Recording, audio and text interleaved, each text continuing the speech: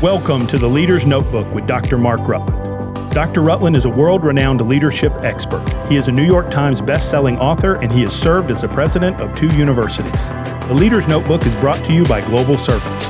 For more information about Global Servants, please visit our website, globalservants.org. Here is your host, Dr. Mark Rutland. You have your Bibles, if you'll take those. Turn, if you will, to 1 Timothy. We are continuing this series on the epistles of Paul. The epistle simply means a letter, a message, a letter, if you will.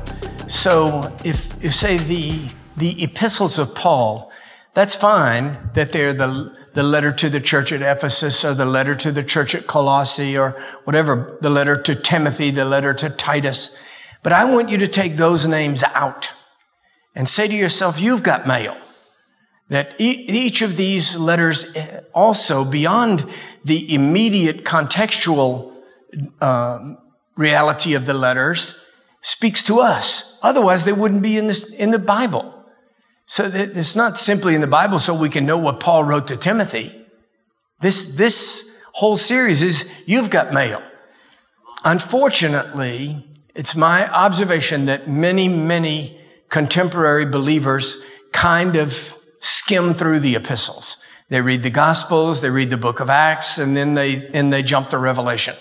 And I just thought it was time for us to kind of take time and walk through the epistles a little more carefully.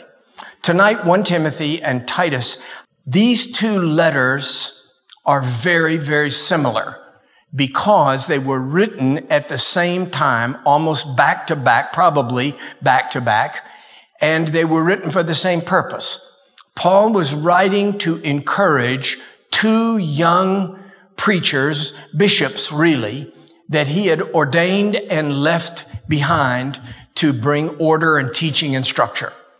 One was Timothy, a beloved son of his, who was at Ephesus, and then Titus, who was on the island of Crete.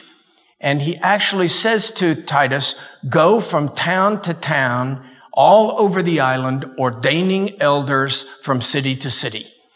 And then he's writing to them pastoral counsel. An elderly pastor toward the end of his ministry, writing to young guys, trying to encourage them and teach them about the things that they would face and about the importance of what they do. So let's just begin reading with 1 Timothy, if you will, chapter 1, verse 1. Paul, an apostle of Jesus Christ, by the commandment of God, our Savior, and the Lord Jesus Christ, which is our hope. Unto Timothy, my own son in the faith, grace, mercy, and peace from God our Father and Jesus Christ our Lord. As I besought thee to abide still at Ephesus, when I went into Macedonia, that thou mightest charge some that they teach no other doctrine. Neither give heed to fables and endless genealogies which minister questions rather than godly edifying which is in faith, so do. Now the end of the commandment is charity. In other words, love, out of a pure heart and of a good conscience and of faith unfeigned, from which some having swerved have turned aside into vain jangling, desiring to be teachers of the law, understanding neither what they say nor whereof they affirm. Let's pray together. Heavenly Father, in the next few moments, I pray that your Spirit will speak to us, that this letter may be to our souls for its profit, to our lives, our leadership, our marriages, our families. Speak to us, even as you must have spoken to Timothy as he held the letter in his hand and read this and then shared it with the church, and then it was preserved extant for us to have in the scriptures. Now speak to us. We believe you for it. In Jesus' name, amen. Timothy at Ephesus has the easier job of the 2, frankly. Titus is at Crete, and Titus is facing, we're going to read it in just a moment, Titus is facing cultural challenges as well as the religious and doctrinal challenges they both were facing. But Paul, one of the things Paul warns them about is the base nature of humanity. He says, look, just because somebody comes to church doesn't make them perfect. You're going to deal with imperfect people, especially if you'll turn to Titus now, turn to the letter of Titus, and I want to read verse 1 through 12, and we'll emphasize verse 12. Paul, a servant of God and an apostle of Jesus Christ, according to the faith of God's elect and the acknowledging of the truth which is after godliness, in hope of eternal life, which God, that cannot lie, promised before the world began, but hath in these due times manifested his word through preaching, which is committed unto me according to the commandment of God our Savior, to Titus, mine own son, after the common faith, grace, mercy, and peace from God the Father and our Lord Jesus Christ our Savior. For this cause I left thee in Crete. You see how similar the two letters are? Paul begins with the same thing, his statement of authority. Then he says to Timothy, this is the reason I left you in Ephesus. Then he says to Titus, this is the reason I left you in Crete, that thou shouldst set in order the things that are wanting, that are lacking, if you will, and ordain elders in every city as I had appointed thee. If any be blameless, the husband of one wife, having faithful children, not accused of riot or unruly, for a bishop must be blameless as the steward of God, not self-willed, not soon angry, not given to wine, no striker, in other words, not hitting people, not given to filthy lucre, money, but a lover of hospitality, a lover of good men, sober, just, holy, temperate, holding fast the faithful word as he hath been taught, that he may be able by sound doctrine both to exhort and to convince the gainsayers. For there are many unruly, vain talkers and deceivers, especially they of the circumcision. I mean, he says, look, I've got people that are Jews like I am. Paul is Jewish. He says, I've got Jews who are Jews like I am, and they're just giving us trouble, whose mouths must be stopped, who subvert whole houses, teaching things which they ought not, for filthy lucre's sake, one of themselves. Now, what does he mean? A person of Crete, a poet from the island of Crete. Even a prophet of their own said, the Cretans are always liars, evil beasts, and slow bellies. This witness is true. So Paul, tell us what you really think. Quit beating around the bush. So he quotes an ancient poet from the island of Crete. There is an odd phrase, slow bellies. And I spent some time researching the phrase because it sounded so odd to me. And it simply means people that are lazy and would rather do nothing but eat. So he is just blasting the Cretans. And he says to Titus, you've got a terrible problem here. All these people, they're self-indulgent, they're lazy, they're chronic liars. But he doesn't tell him to leave. He says, stay and teach them to do the things at the first of the letter, to be people of faithfulness and earnestness, that their character can be improved through the ministry of preaching. He calls him to sound doctrine. This is something that is extremely important. There is a direct connection to the corruption of our doctrine and the corruption of our character. When our doctrines become perverted, twisted, we will either change our doctrines or we will change our character.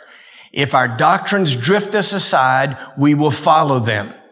When I was at Emory University, right at the end of the Civil War, I remember that there was there at the same time, and I was studying a professor, Dr. Thomas Altizer, and he wrote a book which enjoyed some momentary success. Now nobody remembers his book and nobody remembers Tom Altizer, but he wrote a book and the title was God is Dead. And it enjoyed some success in those circles, those kind of theological circles. The idea seemed avant-garde and exciting and adventuresome to announce that God is dead. And I remember one of the quotes in the book. He says, God no longer wants us to be like helpless children. He wants us to come of age as though he was dead and to be grown up and no longer dependent on God. So when I was there, this book was popular, I remember there was some graffiti on the wall of the seminary. And somebody had written, God is dead, signed Tom Altizer. Somebody else came along with a different pen and wrote, who is Tom Altizer, signed God. So what we believe is important. What we preach is important. Doctrine is significant. False teachers with false doctrine leads to broken character. It's important. People can say, I don't want to argue over doctrine. I don't want to get involved in those kinds of things. But there must be some who will rise up like Paul and protect the doctrines of the church. They will say, we cannot preach this. We must not say that. We must stay on the pure doctrine of the church. And one of the main reasons is because what will happen is when our doctrines become corrupted, then our character eventually becomes corrupted. Then Paul talks about the silly stuff that people argue over. He says, look, there are important things. The resurrection of Christ, the virgin birth, the deity of Christ, the resurrection from the dead. These things are important. But he says there are other people that they just want to argue over stupid stuff. Genealogies. When you read the genealogies of the Old Testament, he begat him, who begat him, who begat him, who begat him. And people get in there and prowl around and they argue. Was this the son? Was this the grandson? Was this 3 generations? Was this 4 generations? There are people who launch huge church arguments over how old the earth is. That if there is some specific era of the age of the earth, and they have whole arguments over nothing. What if you got it right? What does that change? Okay? If it's 5,000 years, 4,000 years, no matter how, if you get it right, what does it change? Here's the other question. What if you get it wrong? That doesn't change anything either. If you could pin down the exact day of the 7th day of creation and date the earth specifically and have it right, it will not get you into heaven. And if you got it completely wrong, it will not keep you out. When you get to the gates, God is not going to ask you whether you got it right about how old the earth was. A man came to me at a revival where I was preaching, and he was not angry, but he was forthright. He said, I just want to come to you with something. He said, you're just using the wrong word. And he said, you keep talking about the baptism of the Holy Spirit. And he said, it's not the baptism of the Holy Spirit. It's the baptism with the Holy Spirit. And he said, I've written this book. And he had a book. Looked like it was maybe 400 pages. And he said, I want to give you my book so that you won't continue with this error. Will you read this book? I said, sir, I want to be frank with you. I not only will not read that book, I will not accept it. I said, if your entire theology hangs on a preposition, it's useless. Of, with, in, through, none of that will matter. I would far rather you would call it wrong and get it right than call it right and argue with everybody over prepositions. That's what Paul calls vain janglings. There are just people that want to fight in church over, frankly, stupid stuff. And those are arguments I'm not going to get into. I am determined to preserve the faith. I'm determined to preach sound doctrine. I will not approve of those who preach false doctrine. I won't pretend to approve of it. Tom Altizer was wrong. And let me just say this to you. Now he knows. But I also am not going to get into arguments over things that are nothing more important than what Paul calls fables and genealogies. And then he sums them up with the phrase vain janglings. If you will, look at verses 10 through 16 of the passage from Titus, which we just read. For there are many unruly and vain talkers, deceivers, especially they of the circumcision, whose mouths must be stopped, who subvert whole houses, teaching things they ought not to, for filthy lucre's sake. So he deals with the issue of preaching stuff for money's sake twice. One of themselves, even a prophet of their own, said, the Cretans are always liars, evil beasts, slow bellies. This witness is true. Wherefore, what? Rebuke them sharply that they may be sound in the faith, not giving heed to Jewish fables and commandments of men that turn from the truth. Unto the pure, all things are pure, but unto them that are defiled and unbelieving is nothing pure, but even their mind and conscience is defiled.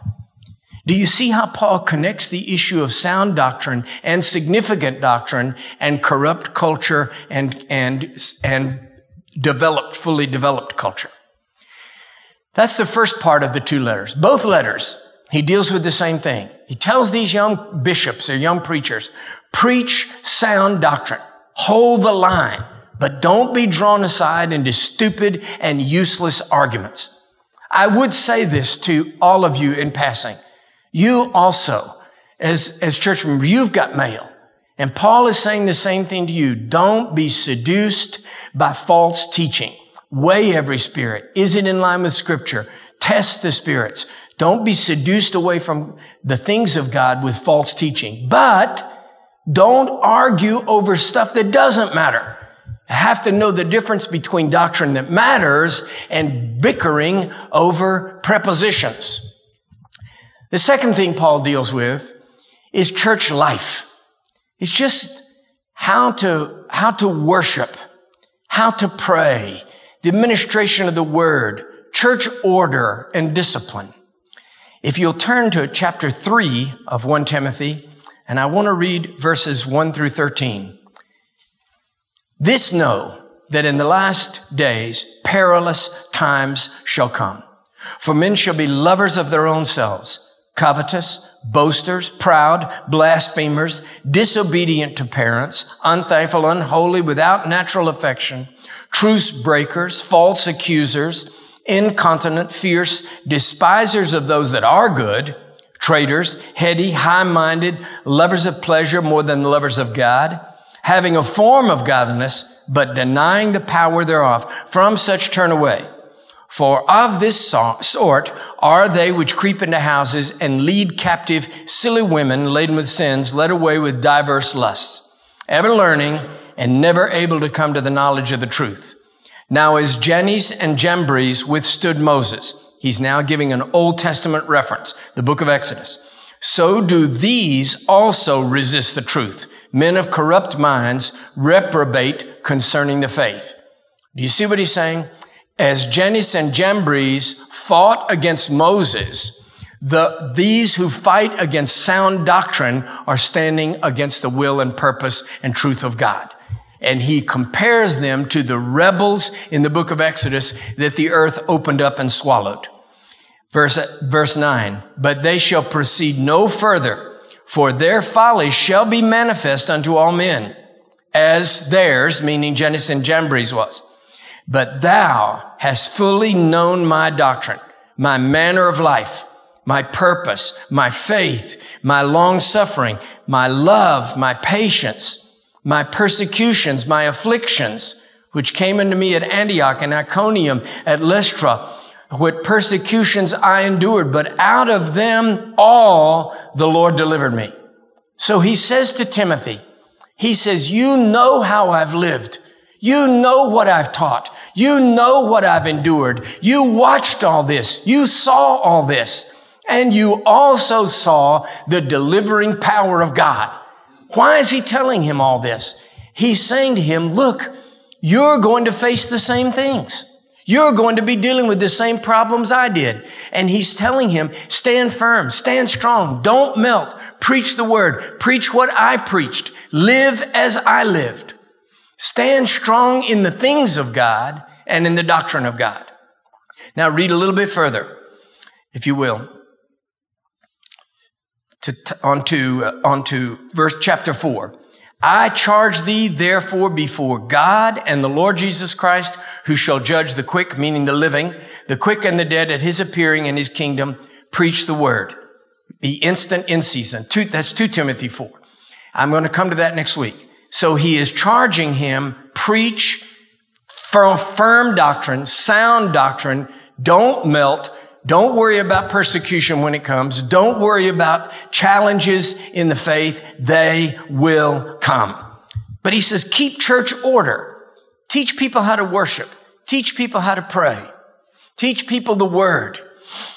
Now, let's deal with a thorny issue, which Paul deals with, and that is the issue of women in the church. There is a fascinating conflict in Paul's own doctrine. In his own, not his doctrine, in his diction, in his language. Because in the middle of the teaching about women in the church, he shifts from plural women to singular woman. So I think, as I'm able to read it, what has happened, Timothy has written to Paul and said, there's a woman in the church that's driving me crazy. And Paul says, okay, teach the women to be subject to men, teach the women to be decent, teach the women not to be gossips. And this woman, and it's obvious that he shifts, he's making a generalized statement, and then he's talking about this specific woman. How do you handle this? Don't let her talk in church. I think it's a mistake for us to take Paul's letter to Timothy and impose that as some kind of a contemporary rule about the ministry of women. God has always used women and always will use women. I would say this through major portions of church history. If it hadn't been for women, the church would have gone under. So I thank God for men to rise up and be strong. Believe for God to call men to preach. But I also want to say this to you. It's a mistake to use 1 Timothy as some kind of a new law about the place of women. I was thinking about Catherine Kuhlman. It was a fascinating interview with Catherine Kuhlman. Some of you may not remember. She was a great Pentecostal healing evangelist. And somebody asked her one time, why do you think God would call you? Why would God call a woman to this great, huge crowd? Thousands and thousands and thousands. Great miracles. She was a bit of a character. Let's be honest. But somebody said, why would God call you? Catherine Kuhlman said, I don't think God called me. I think he called dozens and dozens of men and they wouldn't say yes. So he finally had to resort to me.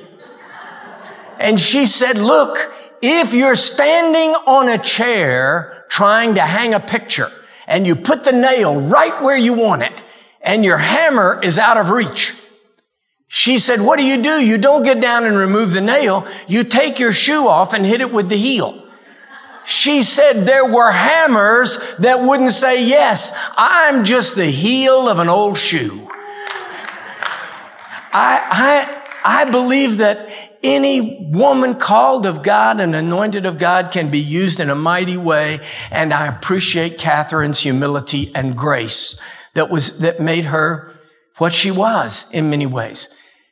Don't impose a rule or a law based on what is said in 1 Timothy. I think Paul was dealing with an issue in the church at Ephesus. Now, turn, if you will, to 1 Timothy chapter 4 and verses 12 and 16.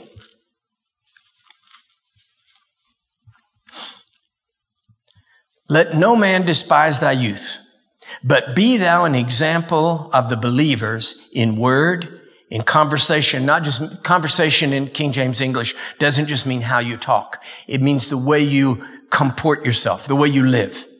In charity, love, in spirit, in faith, in purity. Till I come, give attendance to reading, to exhortation, and to doctrine. Wow. What a great recipe for a ministry. Read books, read the Bible, read everything, study, be a person of study. Also be a person of teaching. Also be a person of sound doctrine. Neglect not the gift that is in thee, which was given thee by prophecy with the laying on of the hands of the presbytery. Meditate upon these things, give thyself wholly to them, that thy profiting may appear unto all. Take heed unto thyself and unto the doctrine. Continue in them, for in doing this thou shalt both save thyself and them that hear thee. This continued thread of connecting doctrine and character. But listen to how he begins. Don't let anybody despise your youth. Instead, let them see how you live and how you lead. I would say the same thing to anyone who take the issue of females preaching. Don't let anybody despise you because you're a woman preacher. Let them see your grace and your love and your doctrine and the sweetness of your character and the countenance of Christ upon you. Be sound in your doctrine and be strong in your character. Don't let anybody despise you because you're a young preacher. When my first church, I was 21 when I was appointed to a first full-time church. Do you know a verse of scripture that I hung my hat on? Was 1 Timothy, do not let anybody despise you. My wife was 19. We had kids in the youth group older than the pastor's wife. There were people on the board that were young, that were older than my dad. And I had to have something to hang my hat on. And it was that passage. Don't let anyone despise your youth, but let them see how you live and let them see the sound doctrine.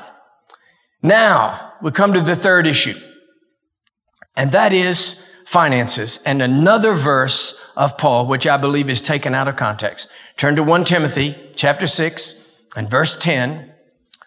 For the love of money is the root of all evil, which while some coveted after, they have erred from the faith and pierced themselves through with many sorrows.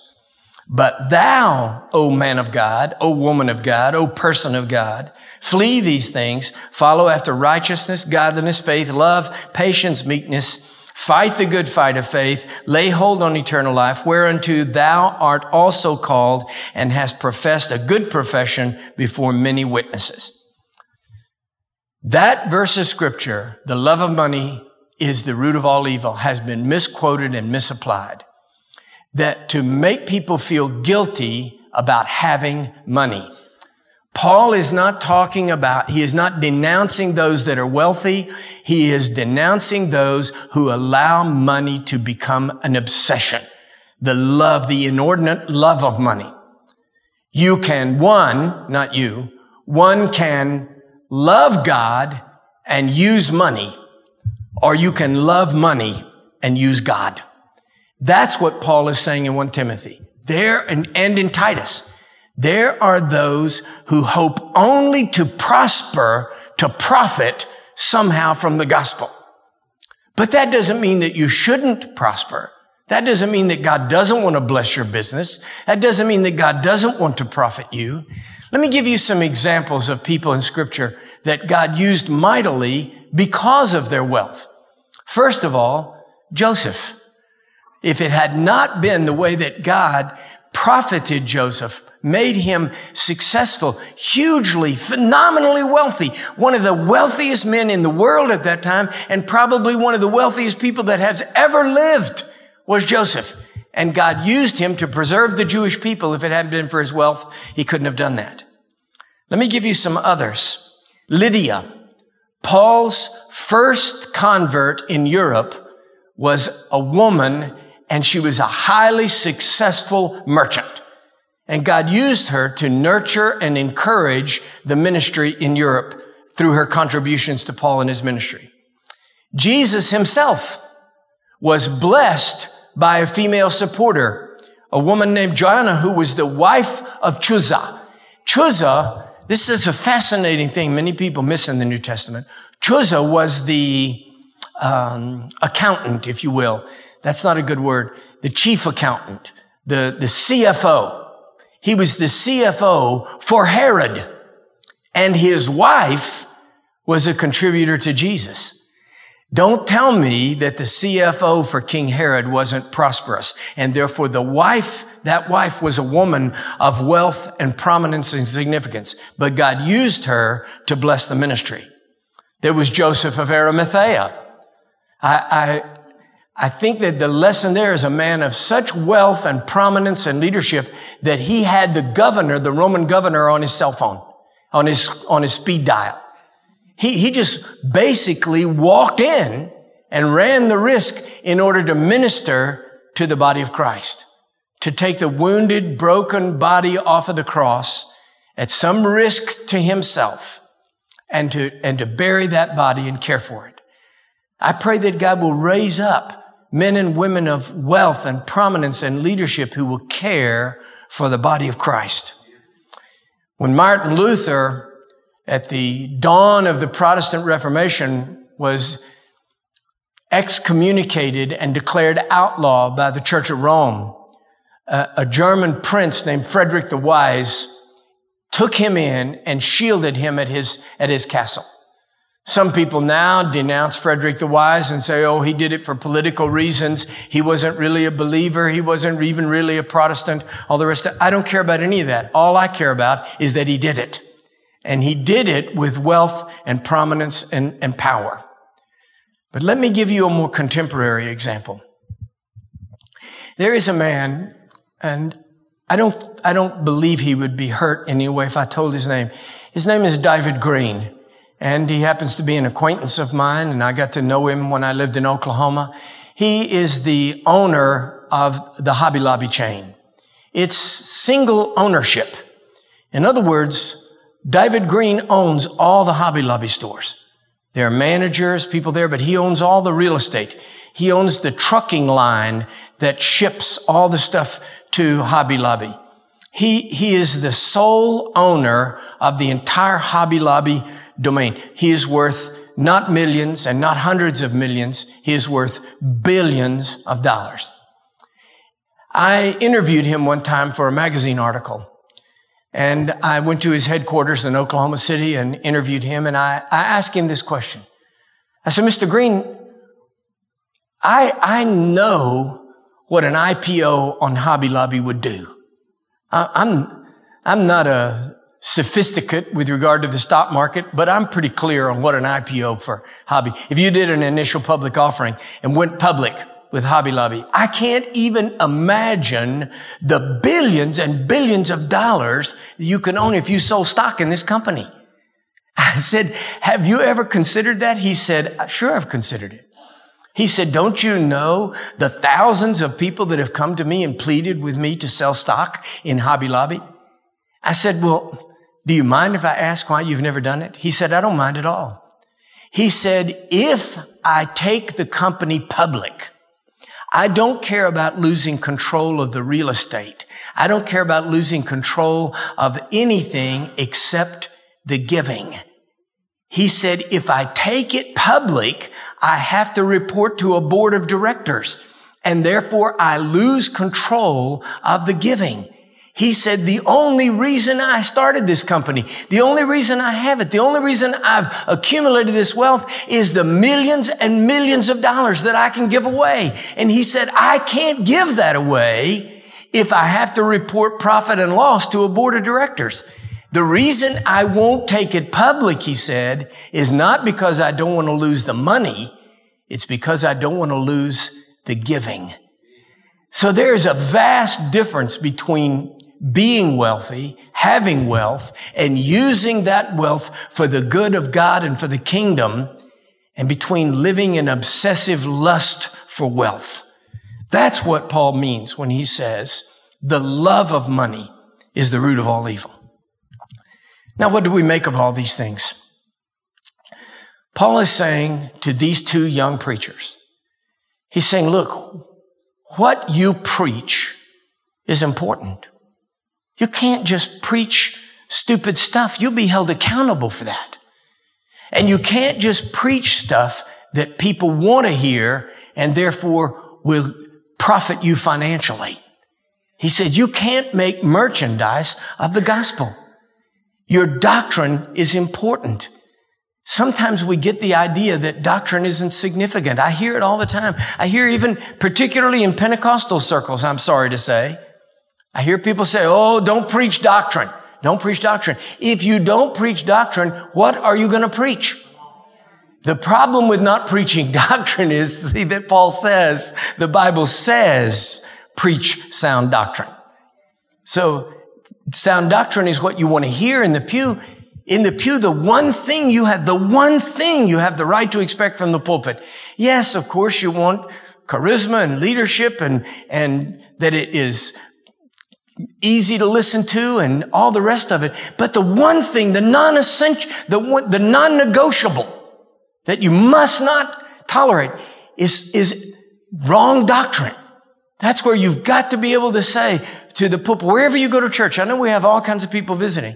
The one thing that we have to have is sound doctrine. But then Paul says, listen, it's not just theory somehow. Wrong doctrine leads to wrong living. He says the doctrine and character are inextricably bound up in each other. He says the church needs balance, wholeness, love, grace, all of those things that he lists, that whole catalog of things that he lists.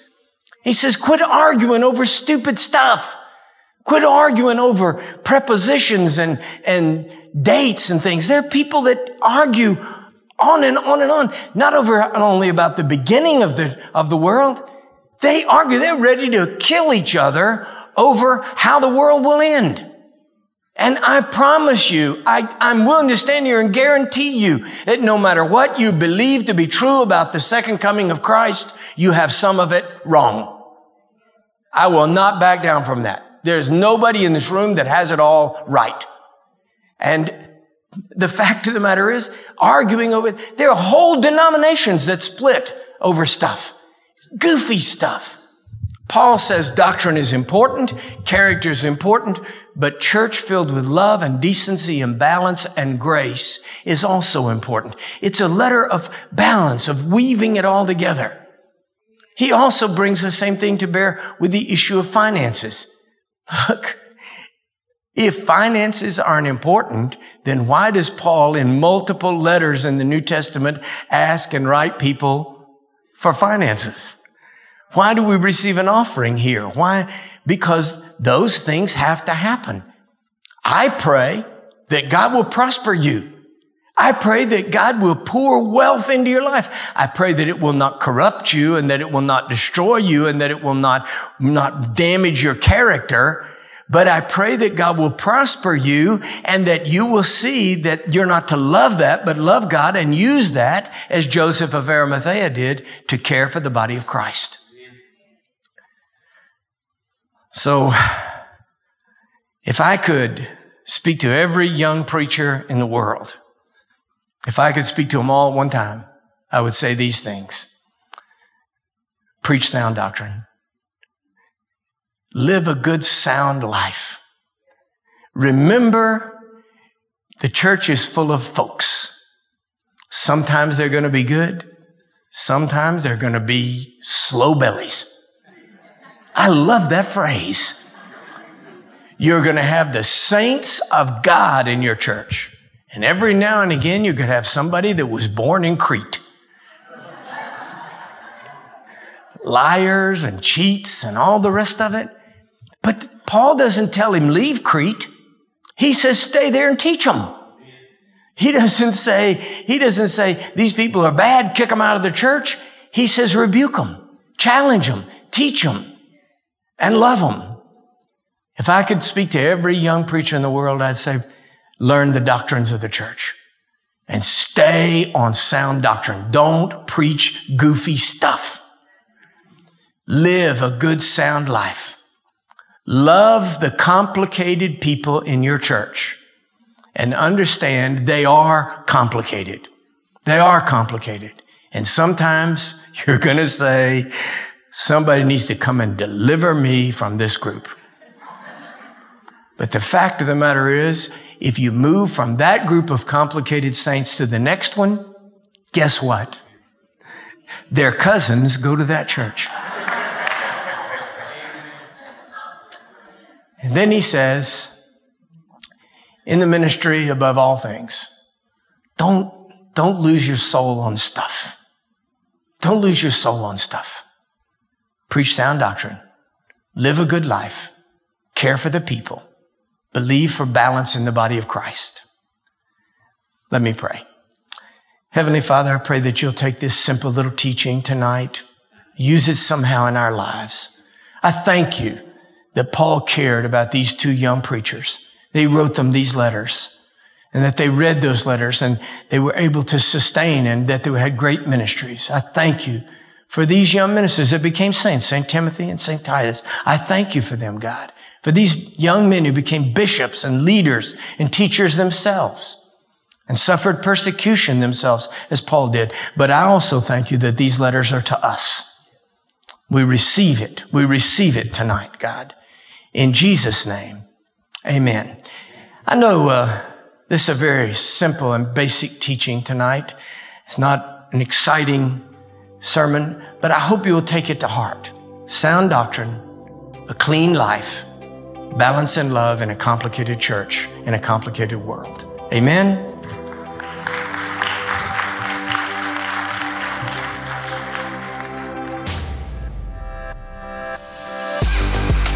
You've been listening to The Leader's Notebook with Dr. Mark Rutland. Be sure to subscribe, rate, and review today's podcast. You can follow Dr. Rutland on Twitter at Dr. Mark Rutland or visit his website, drmarkrutland.com. Join us next week for another episode of The Leader's Notebook.